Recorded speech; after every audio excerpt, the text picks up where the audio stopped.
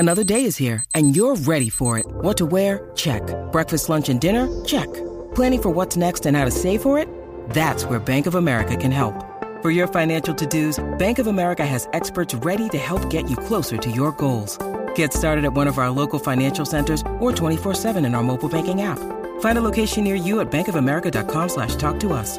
What would you like the power to do? Mobile banking requires downloading the app and is only available for select devices. Message and data rates may apply. Bank of America N.A., member FDIC.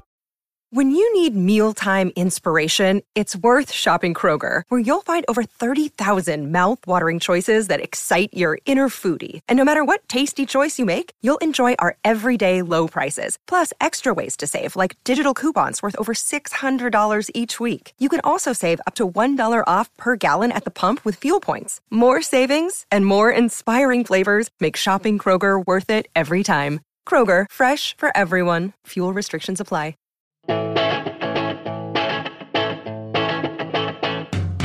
Thank you for downloading or streaming this episode of Band Biographies. You can find more episodes at bandbiographies.com. That's BANNED biographies.com. If you enjoy it, why not leave a 5-star review on Apple Podcasts or whatever service you use to listen to your podcasts? Apparently, it helps get the show up the charts so more people can see it, to download it, and then to leave further 5-star reviews. Another way you can help is by telling as many friends as possible to give it a download. Please do reach out on Twitter at BandBiogs, on Instagram at BandBiographies, search on Facebook for Band Biographies, or by emailing bandbiographies@gmail.com. But most of all, enjoy. Hello and welcome back to the Band Biographies podcast, part of the Pantheon Podcast Network of excellent music-based podcasts. I'm your host, Tom Austin Morgan, and I'm here with an interview episode for you this month with Christopher Swinney from the band Fire Sale. A Fire Sale is a bit of a supergroup, as Chris has been in the Ataris, Brazil and Underminded, amongst many other bands that we discuss in the interview. Matt Riddle, the bassist, is from Face to Face, No Use for a Name and Pulley. Pedro Aida, also on guitar and vocals, is from Anne Beretta and Shot Clock. And Matt Morris on drums is from Darlington and 44 Gorgeous Blocks. Fire Sale has released a few EPs over the last 2 years since they started recording together during the pandemic, and today, on the 9th of June 2023, they've released the video for the most recent single called A Fool's Errand, which you can watch wherever you watch your videos, especially at their record label, Negative Progression Records YouTube channel. There's a link to it in the show notes.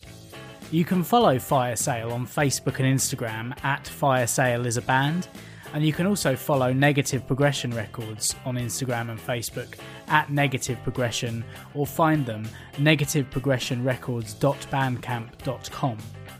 But without further ado, here's my conversation with guitarist of Fire Sale, Christopher Swinney.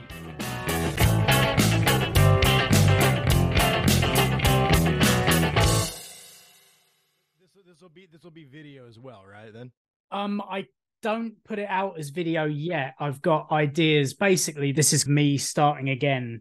I've taken like 4 months off because I was on tour back in November, and my day job is freelancing, podcast editing, and journalism. So I had to put everything else aside, you know.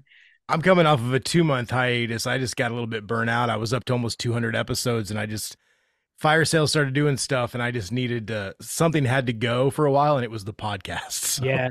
Well, it's the thing that makes you the least money and is the most time consuming, right?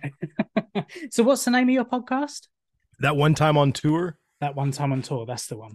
But it's one of those things, isn't it? Unfortunately, like, I love doing the podcast and I love talking to various musicians and DJs and label owners and stuff, but there is a hefty time price that comes with it, isn't it? Well, like you said, you edit people's stuff. Like I was doing my own, and then I was also editing other people's, and I'm mixing and mastering for bands. And I also own a business, and it was like when Fire Sale started kicking off really hard, I was like, man, something has to kind of go on the back burner, and it became the podcast. But I'm coming back now, so excellent, good stuff. We're both on our way back. Yeah, we're both on our way back. Awesome. Well, Christopher Swinney, thank you so much for coming on the show.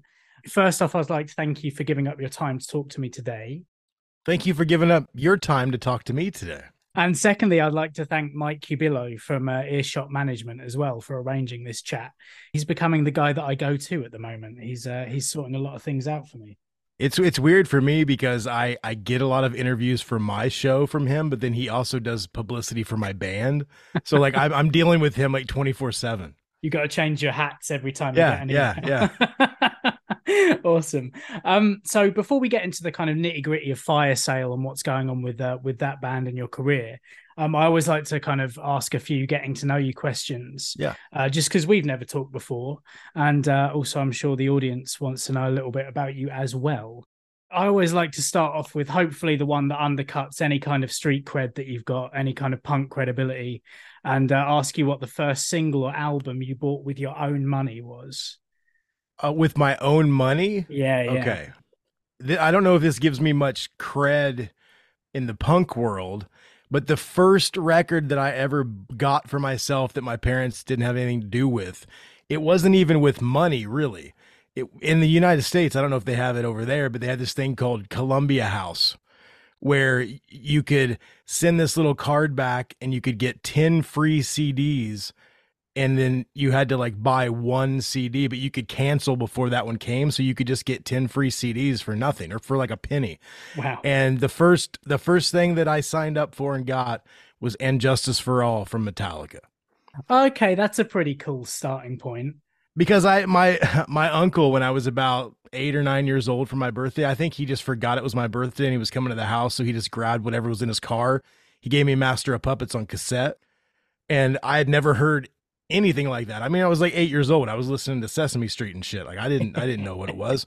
And I loved it. And I thought it was my own little secret. And then I got that thing in the mail where I could get free CDs as long as I like signed up for this club, and then you could cancel. And Justice for All had just come out. I was like, oh, that's the same logo. That's that band I like. I knew nothing about it, knew nothing about the band, but that is the first record I got where my parents had nothing to do with it. Cool. Well, there's nothing really to roast you about on that one. I mean, yeah. And then I remember when the Black Album came out, my dad took me to the Midnight Madness sale at the record store because they released it, at midnight the day before it came out. And there was like 9 million people in line to get it. And so Metallica's been a big deal for me. And I mean, they have a little bit of punk cred when you listen to the old stuff, and they cover punk bands. So, I mean, I guess that's a little bit of punk cred, right? Yeah, absolutely. So, I mean, have you listened to 72 Seasons yet? The new. I'm staring at the vinyl right now. I've got this Now Playing thing in my studio, and it's behind my computer. And 72 Seasons is sitting there. I got one of the colored variants, like the Yellow Smoke. And dude, I mean, here's what I think about that. I'm a fan from way back. I love everything they've ever done. Sans maybe Lulu and Saint Anger. I'm not really into that stuff as much. Sure. But the new record, they're 60-year-old dudes. They're all worth multi-$100 million. I think it's a pretty good effort for what they are and what they've become. And I dig it. Like Too Far Gone, that song. I don't know if you've heard that. Yeah. That's a punk rock song, man. Yeah. I mean, they're doing stuff on this record they've never done before, and people don't dig it, but a lot of people do dig it. And I'm one of those people. Yeah, I mean, I'm not a huge Metallica fan. Like, I'm more of a kind of hits guy, I guess. Yeah, that's okay. Yeah, but I didn't really listen to much of their kind of 90s and early 2000s stuff. I heard the St. Anger record and thought, well, this isn't Metallica at all. No, I'm glad that record happened because it helped them through a bad time, but I don't listen to that record. Yeah. And I just thought, well, if that's the way they've gone in the preceding time, I'm not gonna, and listening to 72 Seasons when it came out a couple of weeks back, I just thought, well, actually, this sounds really like their early stuff. It sounds like they've gone back and kind of they're doing much more interesting things now. I mean, for me as a guitar player, I mean, when there's guitar harmonies on the record, I don't care what else is happening. That's because that's what they did back in the day, like the Iron Maiden thing, and they're doing that again. I will say I'm a fan of their long songs, and these songs are massively long. They are. And so, like, I mean, when you buy the vinyl, there's 4 records or whatever. I mean, it's 2 records. No, maybe there's 4 records, 3 records. I don't know. There's a lot of music on this record. That's all I'm going to say. But yeah, I dig it. I love the old stuff. The 90s stuff like Load and Reload, I was really into grunge. So I really love that slower Metallica stuff too, because One of my other favorite bands back in the day was Alice in Chains, and I thought it kind of had that vibe. So yeah. And Lulu's the one they did with Lou Reed, and that's almost unlistenable. That was weird. I remember there's a TV program over here called Later with Jules Holland. Oh yeah, yeah. Yeah, and they played with him. They played about 3 songs on that show when they brought that album out, and I had no idea what was going on. None of it made any sense. When you listen to that record and you take out Lou Reed, it's actually like if James was singing the whole time, it might be cool. Like some of the riffs are cool. It's an art thing. I can't get behind it. I mean, I like it. I think it's cool that they try different things. I mean, yeah. I wouldn't say that I'm as adventuresome in my songwriting as they are. You know, I just write like punk stuff with a little bit of metal stuff here and there. Yeah. But yeah. I mean, you know, there's always that argument about whether artists and bands should keep to their formula or whether they should expand. And I think, like you say, it's noble to try. And sometimes you swing and you hit, and sometimes you swing and you strike out, right? Well, and that's like the age-old argument, you know, like Slayer. They always sound like Slayer, but that kind of gets boring after a while. A band that I really, really love, and I got to play a lot of shows with when I was playing in my old band, the Ataris, on Warped Tour and whatnot, is a band called Thrice. I don't know if you listen to Thrice or not. Yeah. Every time Thrice puts out a new record, it's like a new band. And a lot of people maybe don't like that. I love it because I know every time they put something out, it's going to be something new and something fresh and different. And like I said, I've not really gone down that path. Most of the stuff I write sounds like the stuff I write, but I respect it when bands are like, we're artists and we're going to go out there and we're going to do the best record we can do at the time. And we're not going to try to serve the fans, because that would be like fake, you know? Yeah, I think some bands get stuck in that kind of like, well, people like this sound, so we're just going to do that sound. Yeah. And then there are other bands, like one of my other favorite bands is the Dropkick Murphys. Oh, yeah. And they've got a very specific thing. Like you can't move too far out of that zone. You kind of pigeonhole yourself. If you're flogging Molly or the Real McKenzies or Dropkick Murphys, and, you know, you put out all those records, then you come out with like, I don't know, an emo song or something. It's not gonna work. An emo song with bagpipes. Although Korn managed it, so Korn did. Yeah, let's there you go. You brought up there that you kind of write in one particular style, but like the bands that you've been in do run a gamut from kind of the metalier side to the more pop punk side. I mean, the first kind of major-ish band I suppose you were in was the Widow Jenkins, right? Yeah, there was a band that I was in from high school on, like my first band, called Chronic Chaos, and we were kind of just like this, almost like a Wilhelm Scream light, because we were like kind of poppy, punky, but there were riffs and some harmonies and like a little bit of metal edge. That band, when it ended, and we put out a couple records and toured and did everything, we just never got to that next level. The next band I started with my buddy Joel, who used to be in the band Emery. They were like a Christian hardcore band. We started this band called the Widow Jenkins, and we had a lot of label interests from like Victory and different like pretty big players in the underground scene. And it just never materialized because our singer was he loved writing songs, but he didn't really like going out and playing gigs. And that was I love that band. And it was on the heavier side. It was pretty much, we don't say metalcore because that's what was big at the time, because we were real thrashy. We didn't have any breakdowns. It was almost kind of like new wave of British heavy metal back in the 80s, but mixed with more modern kind of hardcore stuff. Right. And I love that band, and we had a lot of success with that band and toured and put some stuff out. But literally I went from that band into the Ataris.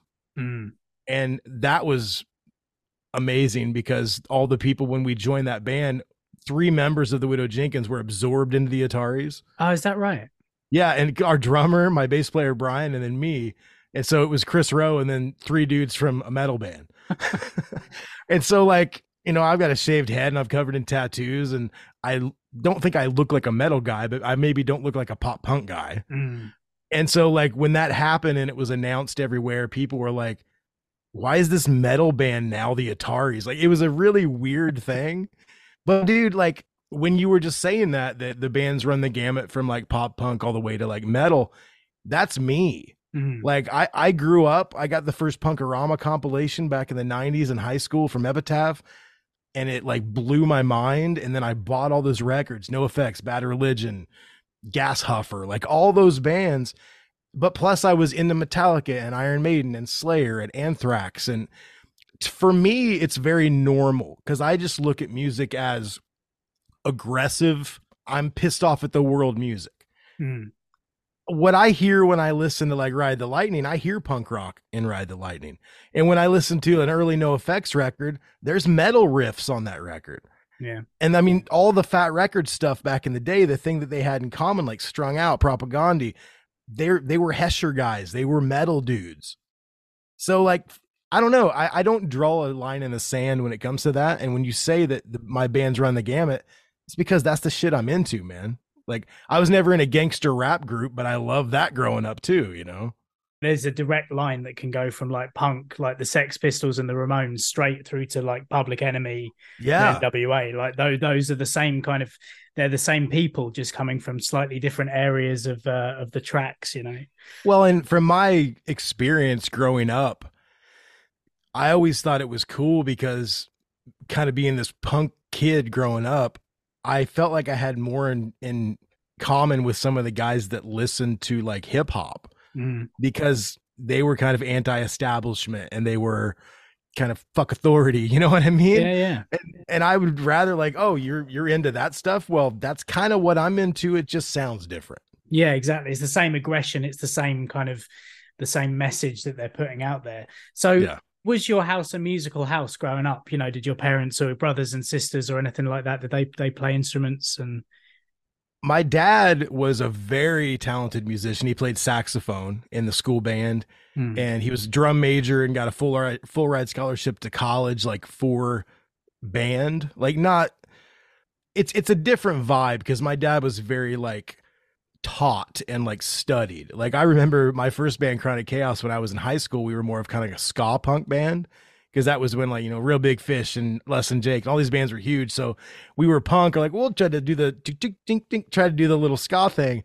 And we were recording at this guy's house, like in his basement when I was like 16. And I wanted my dad to play a saxophone solo on one of the songs because I thought, you know, we don't have anybody that knows horns. My dad knows horns. And I said, okay, Dad, it's in G major. Just make something up. He goes, I can't do that. And I was like, what do you mean you can't do it? Just it's in G major. And he goes, I don't know how to do that. You'll have to write it out. So I had to like write a little solo on the guitar and then write it out, the music. And then he played it and it was fine. But that wasn't a big influence on me because he was always, you know, he played saxophone. That was all he played, but he was a big music guy.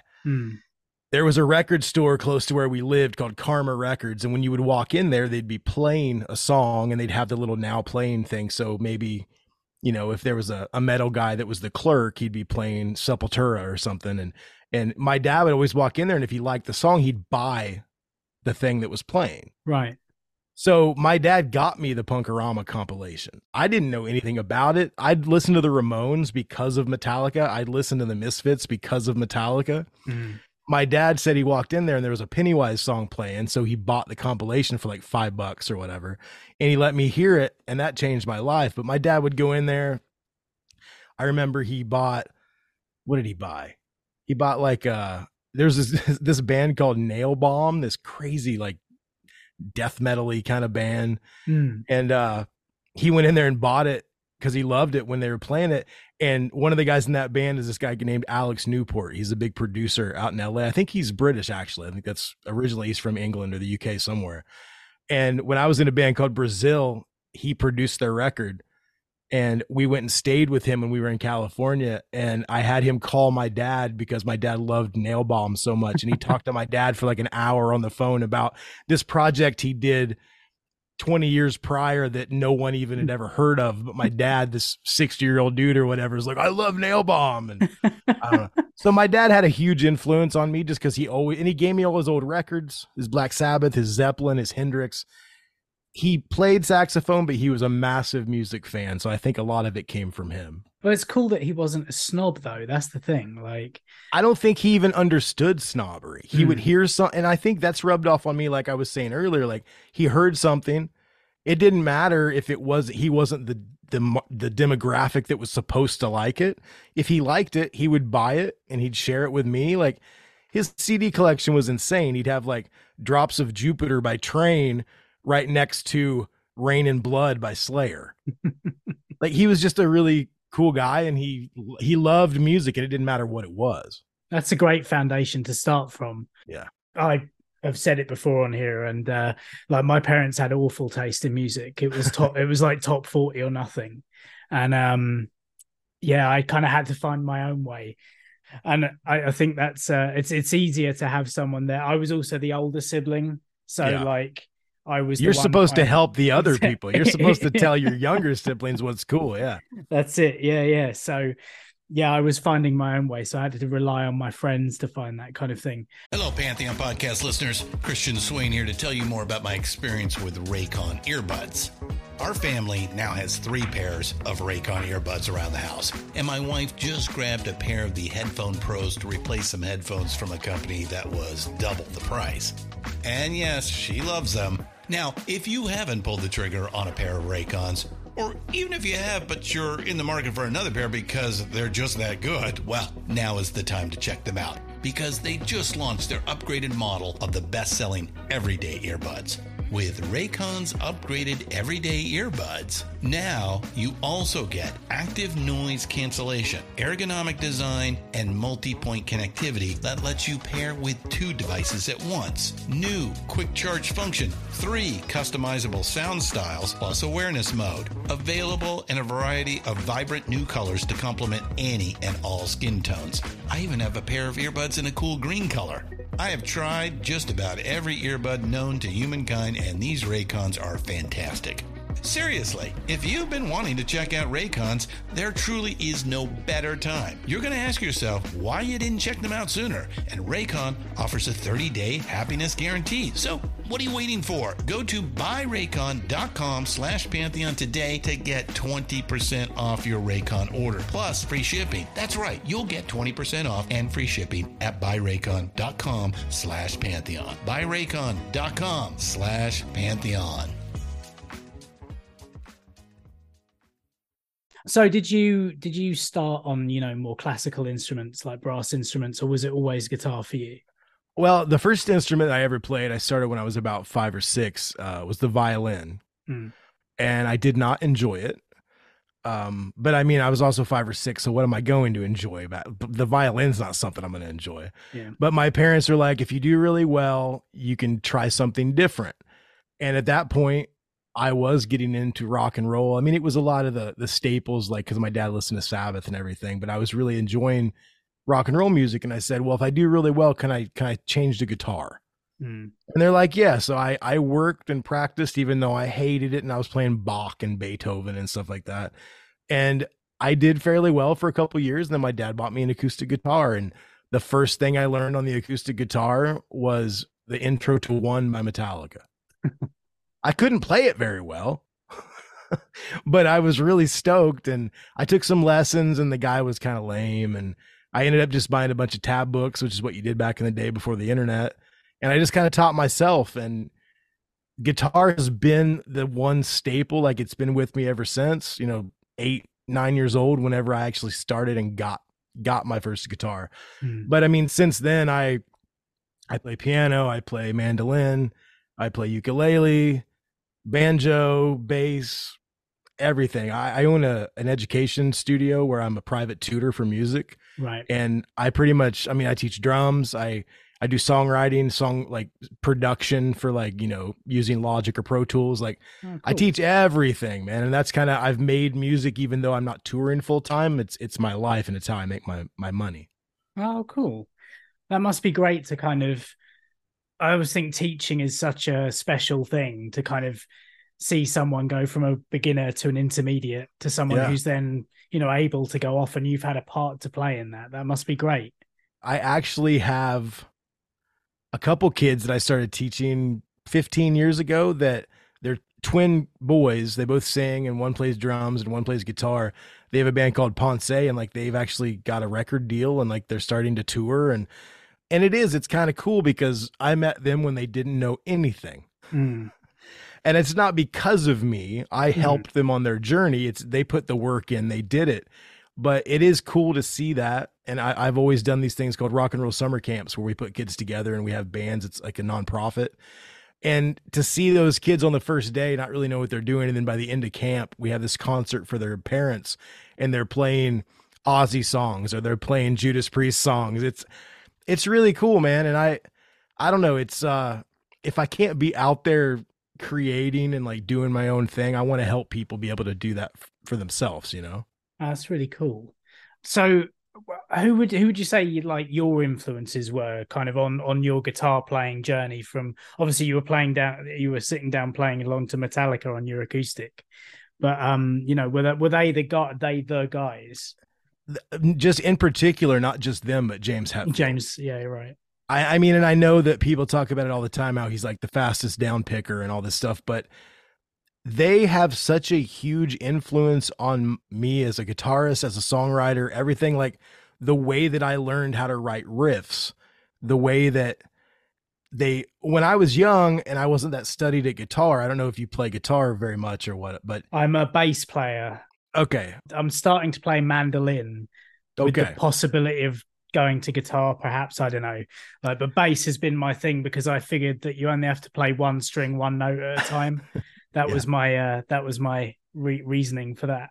Well, when you start playing guitar and you first learn how to do a power chord, yeah, that's like the Ramones, Green Day, like power chords. Punk bands use them all the time. It opens up this whole new world for you. And Metallica uses those, but the Metallica would do like these thirds, like major thirds and minor thirds, and they'd move it around and they'd do all these weird intervals. And I at the time didn't know what they were called or why they worked, but they had more of a melody to it, a different voicing than just playing like a power chord. And so learning that early on from playing those Metallica songs, that kind of informed how I wrote things and how I did things. And that's in a lot of the music that I'm writing now and that I've written since. But James Hetfield, just the way that, you know, you would do 3 times through the riff and then a tail that was different. Like I still, to this day, when I'm writing a riff, I'm like, I repeat something 3 times and then I'll do a tail, like a period at the end of a sentence. Like the vernacular and everything that they use when they talk on their documentaries about writing songs, I have adopted for my own use. And other than James, though, like Jerry Cantrell from Alice in Chains, the way that they were so dark and like they're singing. I'm not a good singer. I do backups and whatever, but I wouldn't sing an entire song. They didn't do the normal harmony. Like they would do like a weird 7th or a 4th instead of like the normal 3rd or 5th, you know? And that haunting quality of that band. And then how his guitar playing was so precise and cool, but it was in this bluesy, almost kind of loose way, but it fit perfect. Those are the 2 guys that kind of informed my guitar playing. And then of course, when I got into the punk rock stuff, Chris Hanna from Propaganda, you can't go wrong with that. That guy's a shredder, man. He was like all of my favorite guitar players and the punk stuff in one person. Yeah. Propaganda kind of cover that ground because they're quite thrashy anyway. They cover all the ground, like you were talking about the pop to the metal to whatever. You listen to Propaganda, that's me because it's got metal, it's poppy sometimes. There's some like more ballady, slower stuff. Like that band, hands down, is one of my favorite bands of all time. And I've been listening to them for most of my life. And I don't think they've ever put out anything I don't like. No, they're an amazing band. So what's the first band you went to see live? Metallica. Right, of course. I'm seeing a pattern. Well, no, and that's the thing. It was after Justice came out. I think it was 88 or 89. They were playing in this place called Fort Wayne, Indiana, which is about an hour from where I grew up. And the Cult opened up for them, only one opener. It was that Damaged Justice tour. I don't know if you know about it, but like they had the big Doris statue that's on the cover of Justice, and it like fell over and the whole stage collapsed. And wow. And it blew me away, man. It was like the coolest thing I'd ever seen in my life. My dad took me to that. He told my mom we were going to see Bon Jovi. He lied to her. And I remember that to this day. My mom still gets mad. She's like, your dad said Bon Jovi. I was like, I hear them on the radio. They're fine. No, we went to Metallica. I was like 10 years old and we went to see Metallica. But that informed so much from going to that show, because I've seen Metallica 28 times in my life. And the second time I went to see them was on the Black Album tour with my dad, and they were playing Mesa Boogie triple rectifiers, which are the amps with like the diamond cut face. Yeah. And my dad's like, "What's that amp?" And I told him all about it. And then like a month or two later, my dad bought me a Mesa Boogie triple rectifier. Wow. I mean, he got it on time, like he had to pay it off or whatever. Like, but my dad was like, if they have it and they're the pinnacle, my son has to at least have the right equipment. Wow. So my dad was very, very supportive my entire career. Yeah. I mean, on my mom and dad's anniversary one year when I was 17, we got my old band Chronic Chaos got an offer to play in Vermont, which is literally 17 hours from where I live. But it was like a sold out festival. And so my dad's like, I've never been to Vermont. And he borrowed my grandma's van and we all went to Vermont for 3 days and we played the show. It was on their anniversary. Then we came back home. I mean, Wow. he would do anything as long as he's like, you know, I don't know if you're going to be a doctor or a lawyer, but if you want to do this music thing, I'm going to help you out. So That's so cool to have such a supportive parent like that. yeah. Yeah. Wow. And also teaching you a little bit of non-conformity and yeah, like it's Bon Jovi, Metallica. You know, he was like, well, if I told your mom, because my mom had preconceived notions of what Metallica was. Sure. So he's like, well, if I tell it, because Bon Jovi was playing like that same night in Southern Indiana. So he was like, oh, we're going to Bon Jovi. And like, no, we're going to Metallica. That's awesome. And you mentioned about joining the Ataris. Yeah. How did that opportunity come about? That's a funny story. So we were talking about the Widow Jenkins, which is my like kind of metal tinged band I was in. We got the opportunity to go up to Chicago and play for a very well-known record label in their warehouse. And basically, if they dug us live in their warehouse with their staff, they were going to put out our record. And like I said before, my singer, he loved writing songs, loved being in the band. He didn't love performing live. It was becoming too real for him, I think. I'm not sure if he really wanted the lifestyle of touring and the pressure of going to play for this record label. It's kind of like a showcase. And so he kind of quit a couple days before we were heading up there. And so I got a hold of the label. I was like, hey, you know, we kind of don't have a singer now. Like, oh, well, if you get another singer, let us know. We're still interested. So I was on the journey to try to find someone to sing that was as good and as my last singer and fit with everything we were doing. At that time, I had heard that Chris Rowe was back in Indiana because he had been living in California and different areas in Arizona and whatever. And the Ataris had kind of been inactive for a while. He was doing acoustic shows, but the band was kind of inactive. And I heard that he moved back to Indiana. He lived a town over from me. So I got a hold of him and I was like, hey man, I'm going to send you a song. Tell me if you like it. I know the Ataris aren't doing much right now. Maybe you'd sing on it. We have this label that wants to put out the record. It'd be a fun thing to do. We could be in a band together. And so he said, man, I really like the song. I don't really know if I want to go down that route, but I am trying to put the Ataris together. Do you want to be in the Ataris? And I was like, sure. He goes, well, here's the problem. I'd still need a bass player and a drummer. I'm like, well, I've got your problem fixed because my band doesn't have a singer and we're not doing anything. And I've got a really good drummer and a really good bass player. So Chris came over the next day to my studio. I used to own a studio out on the north side of the town I live in. And we jammed on a bunch of Atari songs. We jammed on funny Metallica songs because Chris is a huge Metallica fan too. Right. We bonded over that. And it went really, really well. And at the end of it, it's kind of like that thing that everybody says in documentaries, like, so you guys want the gig? And we're like, yeah. And then 2 weeks later, we were in Vegas playing a sold out show at the Rio in front of like 5,000 people. Wow.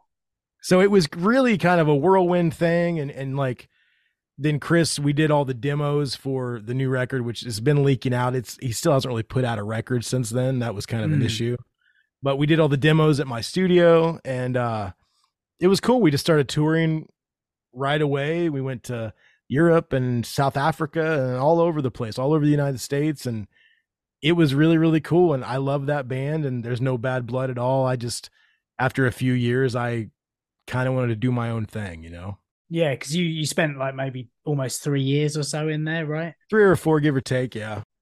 And that must have been quite an incredible thing to go from, because what kind of level of venues were the Widow Jenkins playing in, for example? The Widow Jenkins were playing tiny clubs and like American Legion halls. Like the shows were big, but it was no barricade. It was pretty DIY. Yeah. But I'd also been in a band called Brazil that was on Fearless Records, and we were doing, we did bigger tours with like Coheed and different stuff. Coheed before they were Coheed now.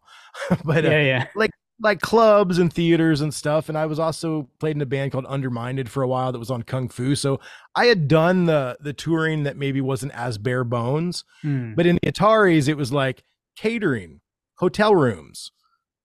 It was different. That must be nice. It wasn't like I'm going to go buy a mansion, but it was like, oh, I can go on tour. I know I'm going to shower and eat food. And when I come home, I can pay my bills. Like, it was all I ever wanted. I didn't care if I was ever rich. I just wanted to pay my bills with my guitar. And that's what it got to. And it was great, man. Just after a while though, it was just, I had other opportunities to like work in corporate entertainment and just do things. And I felt like we were spinning our wheels. And plus I was playing the majority of someone else's stuff. And I'd always been a songwriter and always wanted to do my own thing. Even if I failed, I still wanted to do it.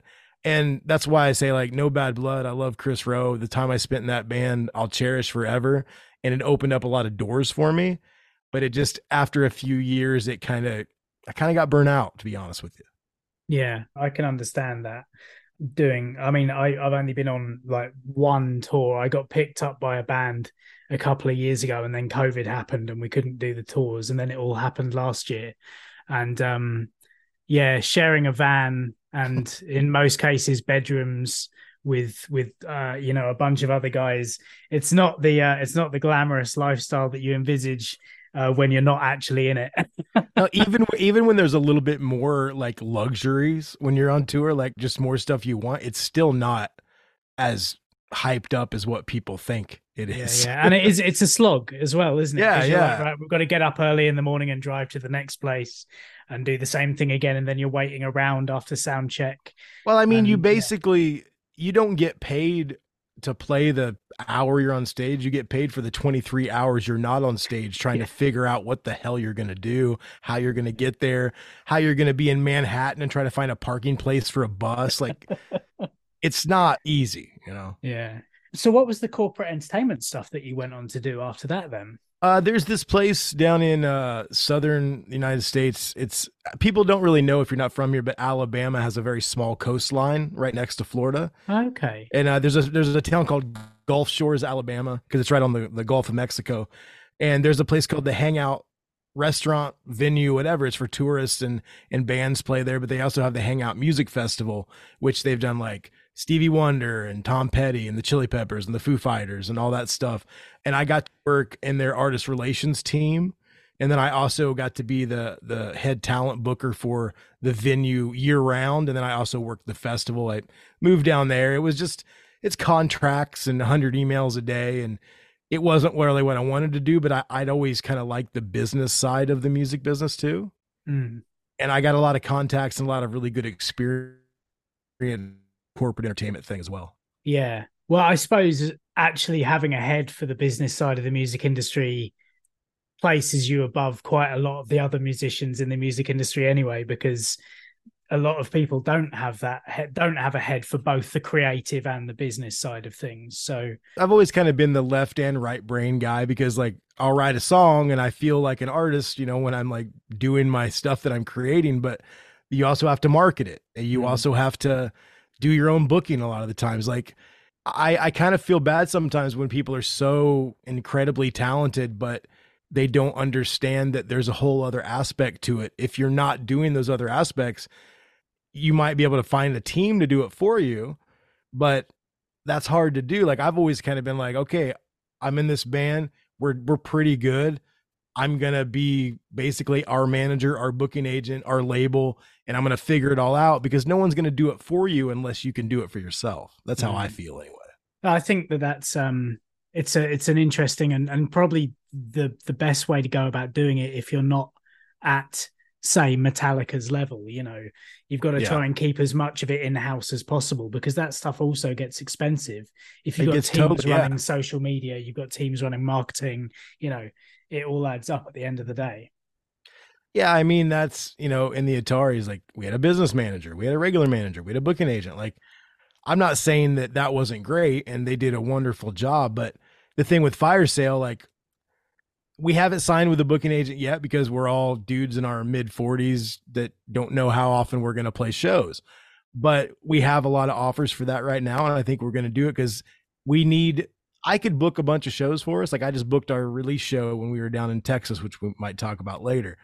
But to get on tours and be kind of considered for different spots and festivals, you kind of need to work with somebody that handles that kind of stuff. Yeah. And I don't mind that, but social media, I can do that shit. Like, you know, back in the day, any band I was in, it's just like, I'm not going to hire somebody to do something I can do in 5 minutes, you know?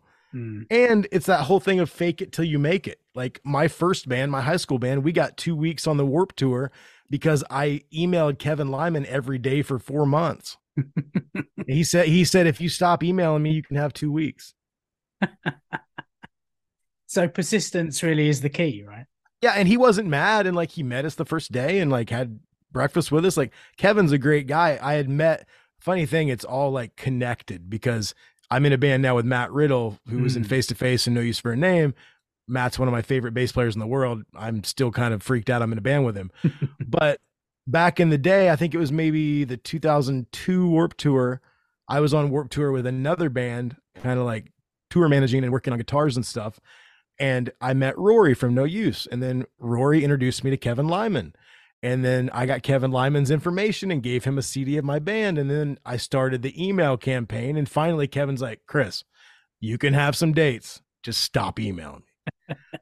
So, I mean, that's the thing. I wasn't trying to be a bother, but if you want your band to get anywhere, you got to put in some work that isn't just, oh, I just wrote a song.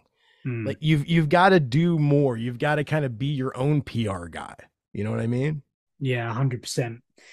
Let's talk about Fire Sale then. Yeah. So when the corporate stuff was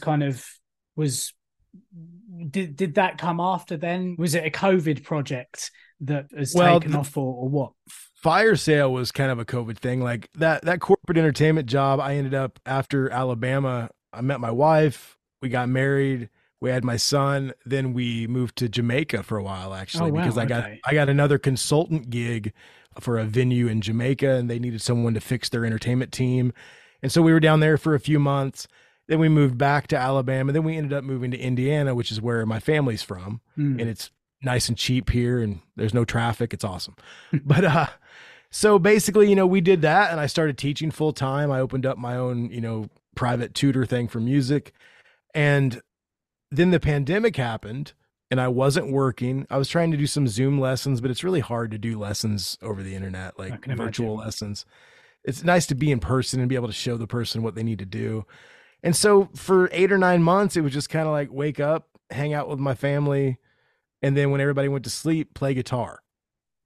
And I hadn't written any songs for probably 10 years at that point. Wow. And I wrote a couple songs, and I thought they were pretty cool. And I normally don't really dig my own stuff. Like, I like it, but I'm like, it could be better. But I liked these. They felt different. And I sent them to Matt Riddle, and he loved them. And he sent me back some bass tracks. And I'm like, oh, Matt sent me bass tracks. I was hoping kind of subconsciously that he would play on the songs just because he's one of my favorite bass players. And then we were kind of searching for somebody to sing. And I'd worked with Pedro previously on a couple projects, and I really liked his voice and how he wrote lyrics and everything. And he was down. And then at the time, my buddy Tim from Protest the Hero, he was playing piano and some second guitar stuff. Now he's kind of really busy with Protest, so he's not really doing much with Fire Sale. And at that time, I needed someone to do some demo drums. And my buddy Tucker from Thursday and Ellis Dunes, he played the demo drums. But I knew he wasn't going to be in Fire Sale because he's super busy. He was just kind of like, it's the pandemic, send me the tunes, I'll play drums on them. And so once it started kind of kicking off, then we're like, oh, this needs to be a thing. Like, yeah, it's the pandemic, but then I kept writing songs, and then Matt was sending me songs, and then Pedro was sending me songs. And it felt more than just like a project. And then we got the attention of Spam Records over in Austria, and they put out the first 7-inch. And from there, we were going to do a full length with them, but they had signed a lot of bands and they were super busy. And I kind of just wanted to, I love that label. They're great people. They kind of got us started, and we might work with them again in the future, but I wanted to have a label that was based closer to us, like maybe in the States, and a label that maybe didn't have as many bands that could, put a little bit more emphasis on what we were trying to accomplish. And I got contacted by Negative Progression, which is a label that was pretty big here in the States back in like the late 90s, early 2000s. It had gone away for a while, and then they were relaunching and they wanted to put out a record for us. And that's kind of where we're at now, man. And things have been, we have a new video coming out next week. We've been getting all kinds of crazy like satellite radio play. Like, it's weird to be 44 years old and away from it for so long. And now I'm in a band and things are happening and people are liking it. If you would have asked me a couple of years ago, I'd have said, you're crazy. It feels like there's something in the air since the pandemic. Yeah. I mean, even in my own smaller kind of more local bands that I play with, like my very first band got back together in 2021 to kind of play some covers, root over some of our old songs, see if there was anything in them. And then we started playing our old songs and we're like, yeah, this is cool. And by the way, I've been writing this. And then, the drummer was like, well, I've written this in the meantime. And then we started playing some more stuff and we're like, oh, actually, no, this is what we prefer, playing our own stuff than covers, But even this year, like we've been doing much more gigs this year, and there's much more money in the local scene now. People seem to be valuing music a lot more than they were. Whereas previously we came back as a covers band to try and make a little bit of money on the side. Yeah. But actually what we're finding is there's more of an appetite for that out there. And it feels like the pandemic took music away from music fans, especially live music. Yeah. And it feels like after a year or two of no one quite knowing what was going on, everything feels like it's back to normal, but people are more kind of passionate about it than they were before almost. I don't know whether that is something you felt as well. I've felt that. And I will say that, I've always been kind of like a vinyl guy. And so I've got a decent vinyl collection. I mean, growing up in punk rock, hardcore bands always put out 7-inches. You know what I mean? Like you just go to a hardcore show and they didn't have CDs. They had a 7-inch. Yeah. And at the time I didn't even have a record player, but I would buy whatever I want. You know what I mean? Because you want to take that souvenir home with you. So I've always collected vinyl. And I will say, I know vinyl was resurging before the pandemic, but during the pandemic, I think it went crazy.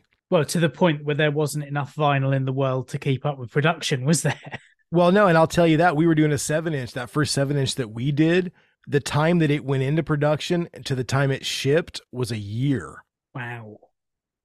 And now this one that we just did that just came out on the new label, it's not as crazy as that, but it was still 4 or 5 months. I mean, like it's still not where it used to be, but yeah, I mean, I don't know. I think people are valuing maybe a physical thing to take home with them or to buy from the bands that they like also. Yeah. Because, I come from a time where when you were in a band, if you weren't on a label, you went to a company and you ordered 1,000 CDs. And if you toured enough, you sold them. Yeah.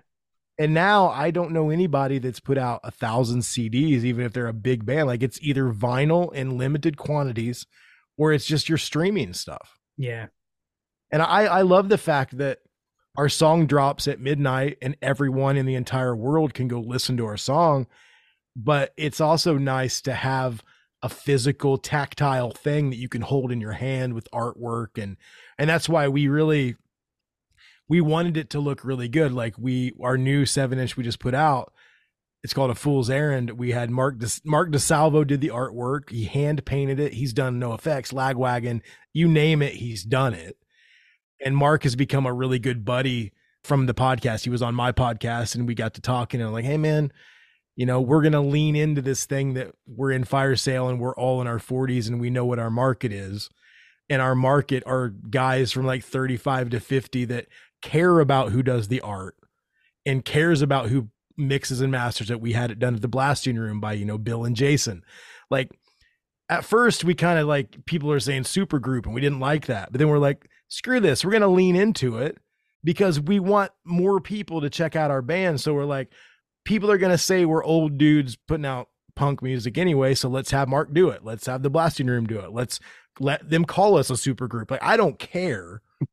We've embraced all of that and leaned into it. And I'm glad we have, because I think it's helped out. Well, it's marketing as well, isn't it? You know, well, and that goes back to me having the weird left-right brain thing. Cause I'm like, a lot of the guys in the band are like, oh, Mark's really good, but man, he's done all the old 90s punk stuff. I'm like, yeah, what are we? Who's going to listen to our shit? Who's going to buy our shit? It's people that love what Mark has done and what he's worked on. And I mean, I think we do have a little bit of a there's a modern production and like maybe a little modern vibe on the songs, but there's nostalgia there too. There definitely is nostalgia in there, you know? Yeah. I mean, for example, on A Fool's Errand, you've also got like I don't know whether they're called a B-side anymore in the streaming world, but We Dance for Sorrow sounds like it could have come off, like parts of it sound like it could have come off an AFI record from the early 2000s. Yeah. There's elements of like the bass line in A Fool's Errand sounding like something from like 90s, maybe Descendants style kind of, like there's a lot of stuff floating around in there. And obviously that comes from the pedigree that you guys all have been in various successful bands in the past. And I think there's a real kind of melting pot in there. I've been listening to the songs like over and over for the last few days just to kind of get them in my head. And really, really enjoying it, man. Thanks, man. How was going to the Blasting Room? Because I've had a couple of guys on who've recorded at the Blasting Room. I've also had the guy who's done the documentary recently. I think it's about to come out and do the festival circuit at the moment. Yeah. It seems like a very special place. Well, I will say that we didn't actually go there. Okay, right. we all, you know, we're older guys. We all have our own little studios. We feel pretty confident in producing stuff ourselves. So a lot of it was recorded remotely. Like I would write a song or Matt would write a song, and then we would just do our parts in our own home studios. And then when everything was completely done and we felt good about it, we sent all the tracks to the Blasting Room. Because I mean, it costs a lot of money for everybody to fly to Colorado. And when you just get stuff mixed and mastered, like we trust Bill and Jason, and they would send us stuff back. We'd give them a couple little notes. They'd send it back. Done. Like they know how it's supposed to sound. They know what we want. Yeah. And we, like I said, we're pretty confident in our recording engineering skills. And like, you know, Matt recorded his bass and I recorded my guitars, and Peter recorded his vocals. Matt Morris recorded his drums at his studio, and we just kind of smashed it all together. And then we let Jason and Bill do their magic. So that's great. Because that comes back to what I've been doing with my first band. We've decided to do it all ourselves. Yeah. Because the pandemic taught us to do stuff like this, for example. Yeah. Me and my buddy, the guitarist, we were doing a podcast for years and years beforehand. So we have all the equipment that we need to record vocals and guitars and stuff anyway. And we thought, well, let's see if we can do it. I mean, as long as you record to a click, as long as it's like gridded out, it doesn't matter, because like Matt Riddle has the same setup I've got. Yeah. So I'll record on my guitars with fake drums or just to a click, send it to him. He records his bass, just sends me the bass wave back. Yeah. And then I have it in my session. It's just like he was in my house, you know, like we want this band to be stress-free. And that just made more sense because we don't live close to each other right now. That was what I was going to ask. Are you all over the US? The funny thing is we say Fire Sale from Los Angeles, but Matt Riddle lives close to LA.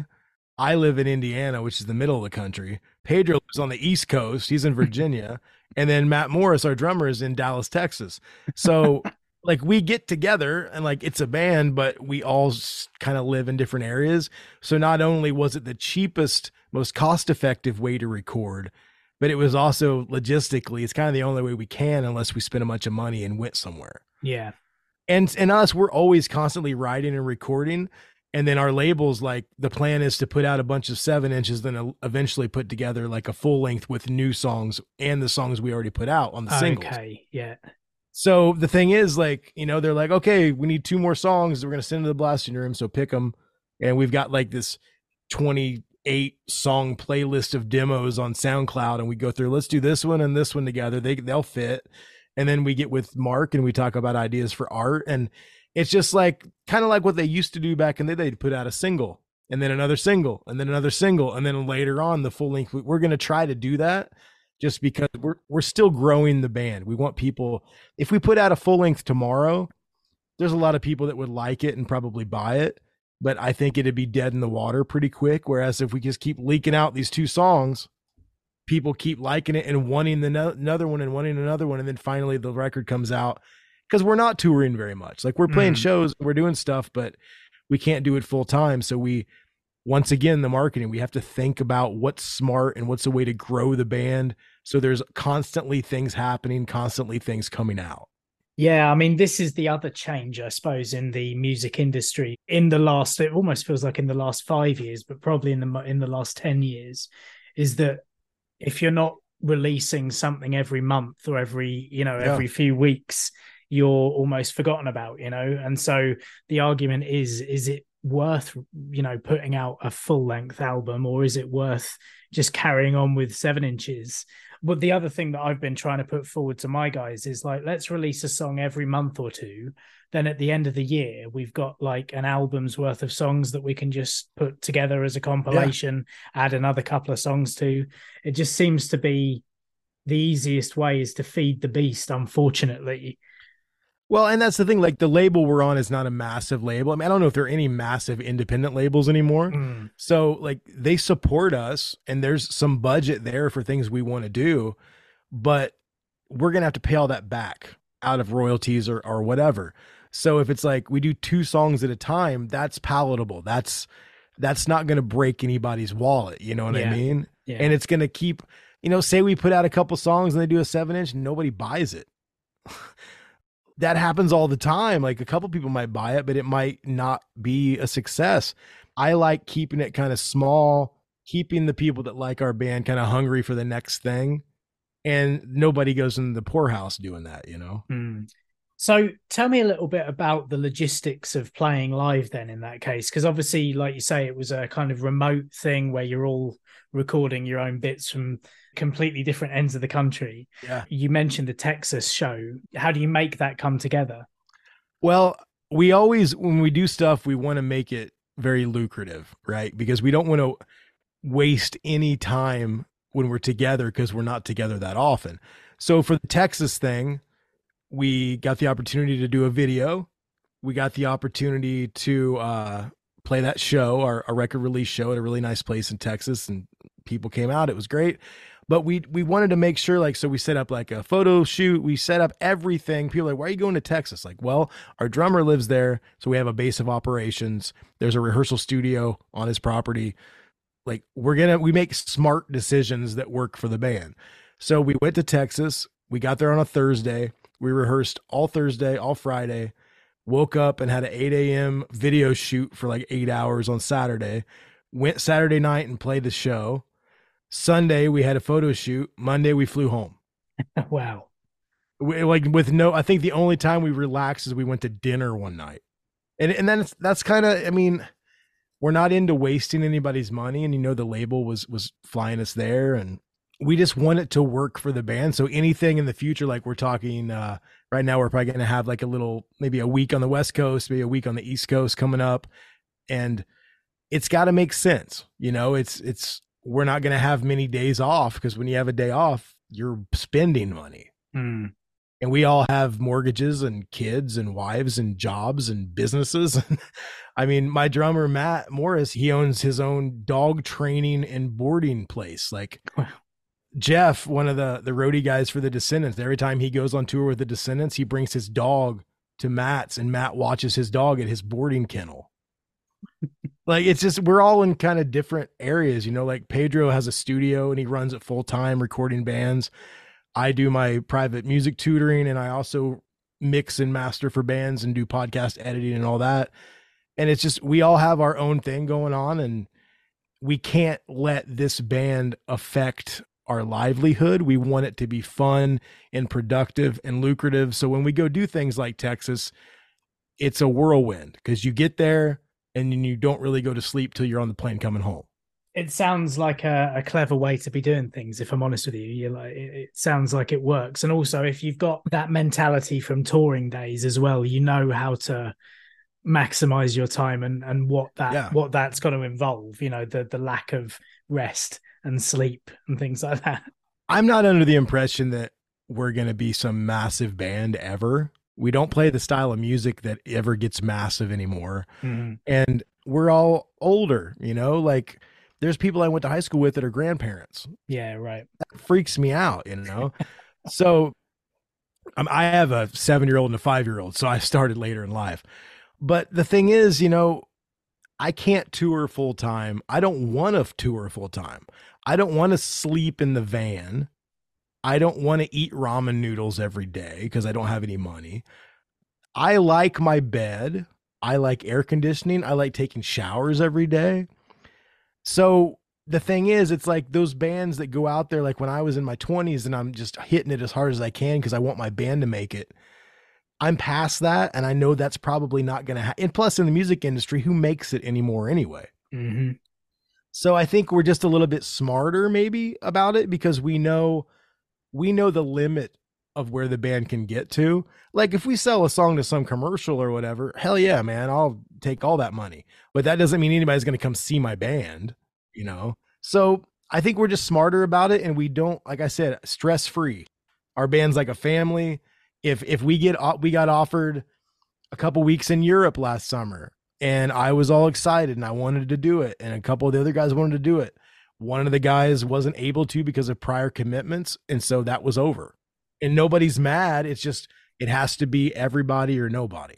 Yeah, that makes sense. At the end of the day, like you say, there are other priorities that need to take priority over this, isn't it? It's just the way we've all had like bad experiences and good experiences in bands, and like we've since day one we split everything exactly down the middle. Everybody gets an equal portion of royalties and everything, and we just don't want this band to ever become anything that's not positive in our life. So that's great.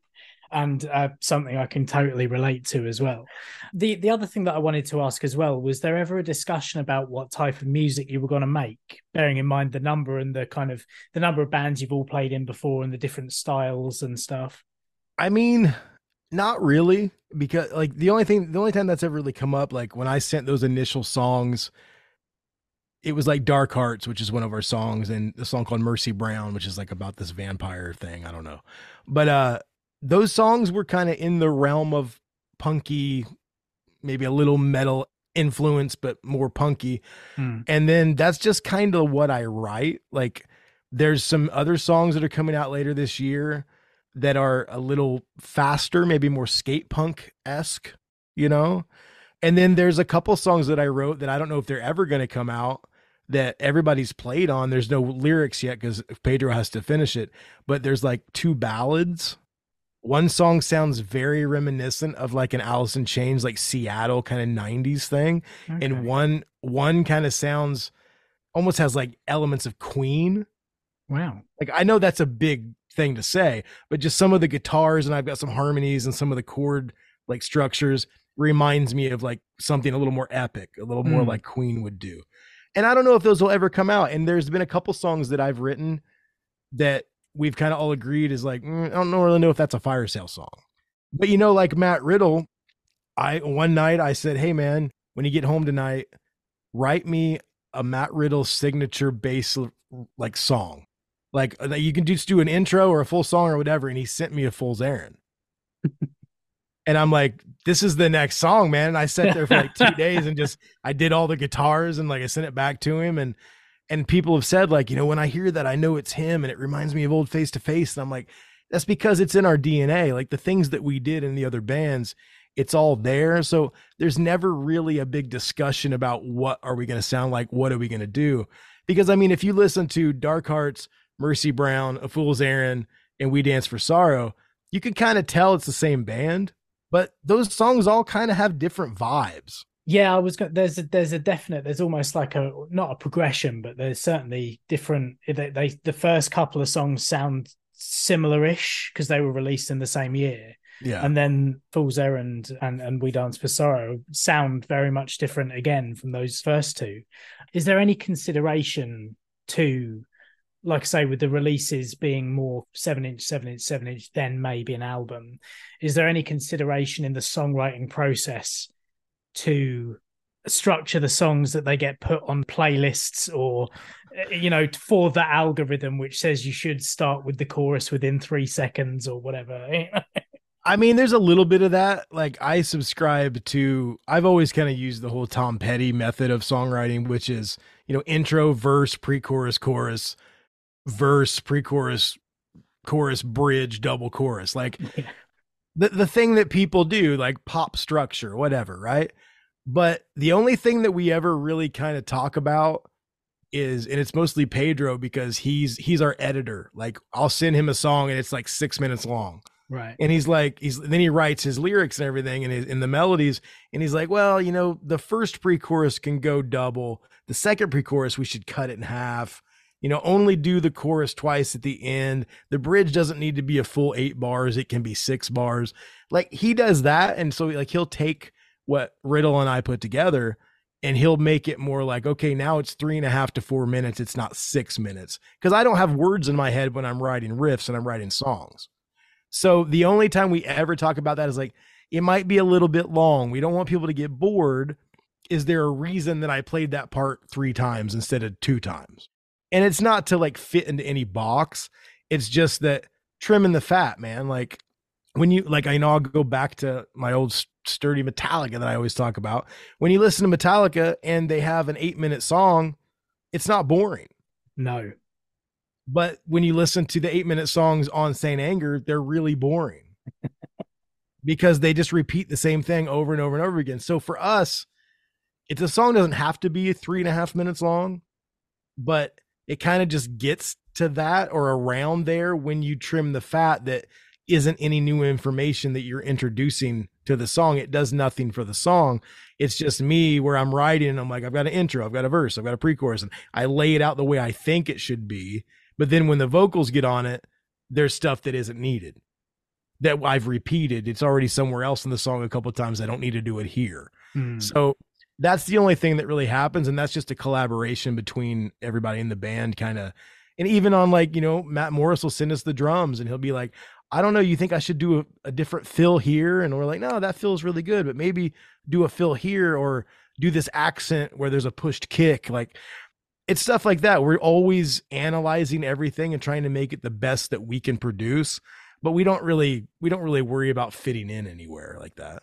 Again, I suppose it comes back to the type of music we play, right? It's not that kind of pure pop that needs to be fitting into that kind of algorithmic song structuring. I don't think the algorithm's going to help us at all. So. If you crack the code on the algorithm, please let me know how it works. If only. Yeah.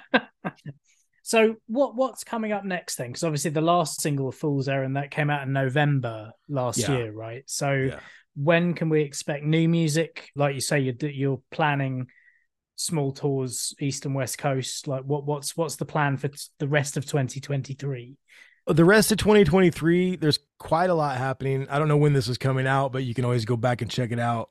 June 9th, our video drops. We're really excited about that. And then let me see, this tomorrow, which is June 2nd, but this might be out later, I'm guest DJing on Faction Punk on Sirius XM for a week. Okay. And I'm playing all the Fire Sale stuff and then bands that we love. And we're really, really excited about that. Fat Mike did it last week. Oh, wow. So it's really cool to like, oh, Fat Mike and then Fire Sale. It's really strange.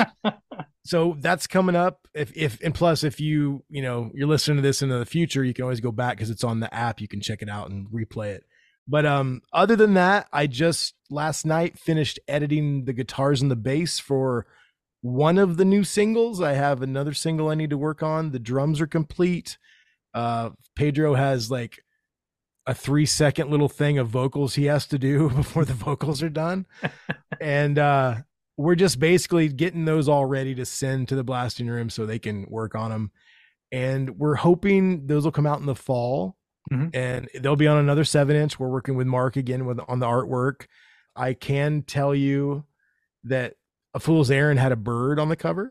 Yep. A crow. And this new one, we're sticking with that theme. It's another bird, but it's a different bird. Okay. And it has something to do with one of the song titles, which is the lead single. I can't tell you what it is right now because it might change. But yeah, so we have some new music coming out. We are looking at different offers for some gigs, and I think we'll probably play some more before the end of the year, at least on the West Coast, hopefully the East Coast too.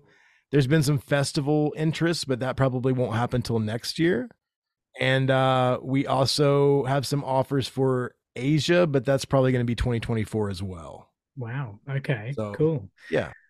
And that's about it. We're just always writing and just chugging along, trying to have fun and put music out, you know? Oh, excellent, man. And as well, your own podcast is coming back as well after a little bit of time away, that one time on tour. Yeah, I took a hiatus. And if you haven't ever checked any of it out, man, I've got almost 200 episodes, some awesome guests on there. Yeah, it's not one that I was familiar with, but I will go back and check it out because I always like to do that. I just like listening to musicians talk. Yeah. Recently, I had Zach Blair of Rise Against on at the beginning of the year. I've had Zach on my show too. And he's a font of knowledge about guitar. I don't know how deep he went into guitar chat, but he will talk guitar for hours and hours and hours. Zach's a good guy. Like the guys in Rise Against, Joe used to be in a band called 88 Fingers Louie. And Dan Vuklinski, who was the guitarist originally in Rise Against and 88 Fingers Louie, he recorded my first band's like 2 records, and we'd go up to Chicago and record with him. I have an 88 Fingers Louie tattoo, and Joe has let me into Rise Against shows before for free because I have an 88 tattoo. So those guys are awesome. I love those guys, man. I'm going to start getting band logos tattooed on me and see if that will get me into gigs from here on out. Yeah. I'm just stupid. I have so many. I can't even tell anymore what I have. They call them, dude, when I lived in Jamaica, that's the funny thing. I was telling you that earlier. It's a very conservative country. Everybody would look at me walking down the street when I was going to my work or whatever, and they called me coloring book because I'm covered in tattoos. And I always thought that was hilarious. Like, a coloring book. And people I didn't even know would just yell it at me. So, oh man. Just towards the end, what are you listening to at the moment? Are there any kind of, new acts that you know about, but maybe you want to, shine a light on, or, what are you listening to? Well, I mean, it's not that self-serving, but there's a lot of stuff on the label we're on that I love, which normally isn't the case with every label I've worked with. But there's a really good band called Gone Stereo that is on NPR with us. Grayed Out, they're really, really good. They're from the West Coast.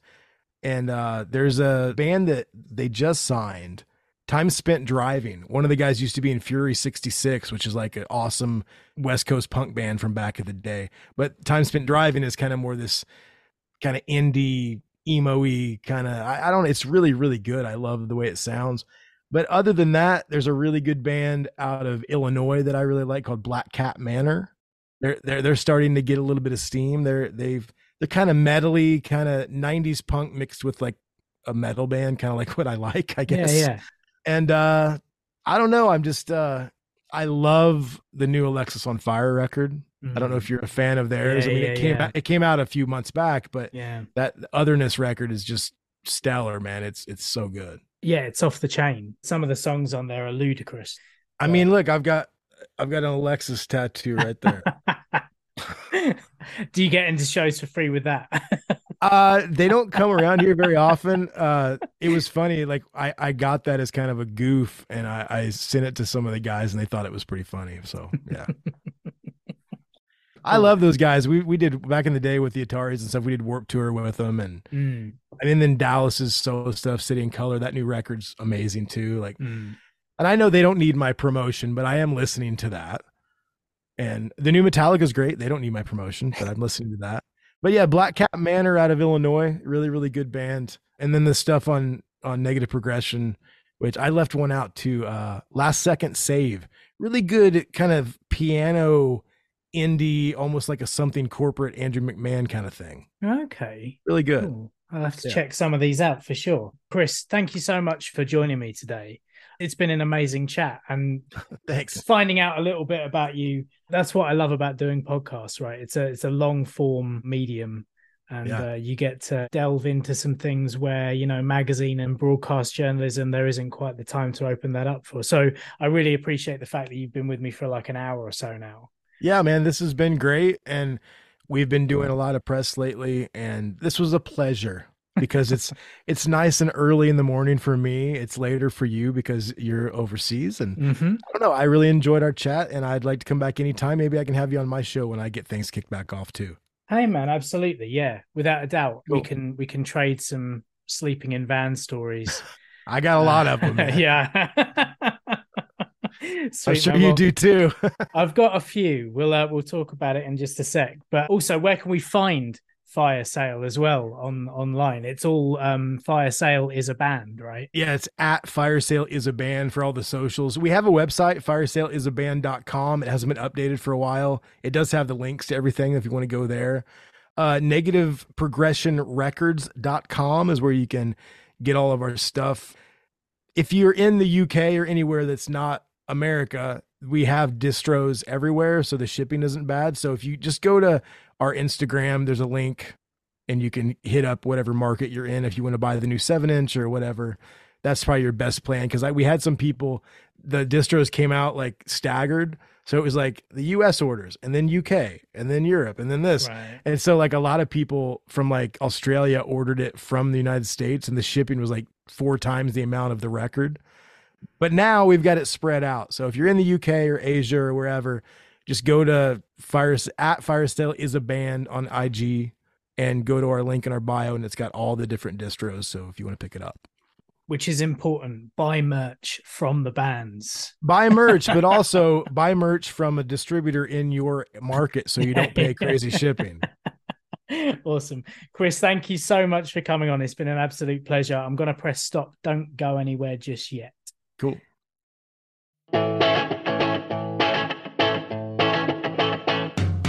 There you go. What a great chat that was. Chris was so full of stories and is also a wealth of knowledge about all sorts of music, especially metal.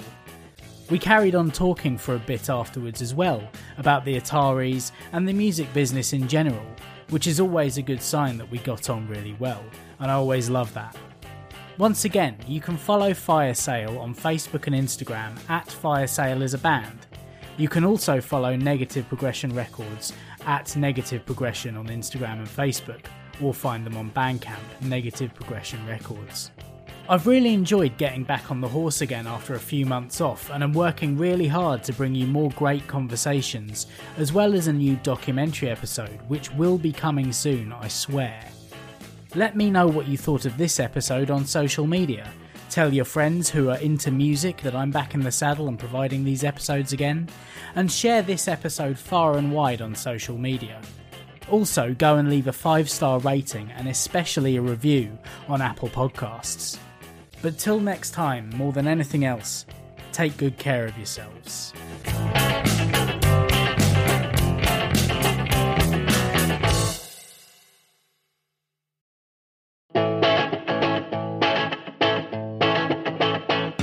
Thank you for listening to this episode of Band Biographies.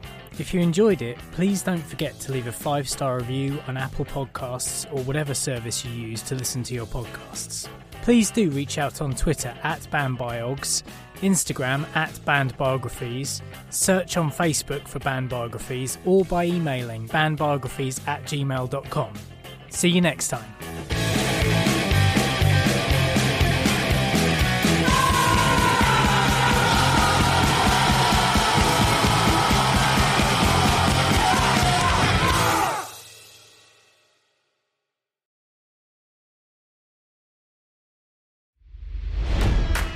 It's NFL draft season, and that means it's time to start thinking about fantasy football. FantasyPoints.com features industry-leading experts and prognosticators using proprietary hand-charted data to help you score more fantasy points. FantasyPoints.com is the place to go for whatever kind of fantasy football you play. Whether you play fantasy football, daily fantasy sports, or do a little bit of everything, Fantasy Points has the meticulously researched content to guide you to victory. And why wait for the fall? Fantasy Points also covers the new spring football league, the UFL. Join the guru, John Hansen, Scott Barrett, Joe Dolan, and other massive names in the fantasy football universe with an exclusive offer. Use code Pantheon for 15% off any Fantasy Points package, including the all-in package, with access to every article, tool, and data nugget that Fantasy Points has to offer. That's FantasyPoints.com and code Pantheon for 15% off at Fantasy Points. FantasyPoints.com, code Pantheon. Score more fantasy points.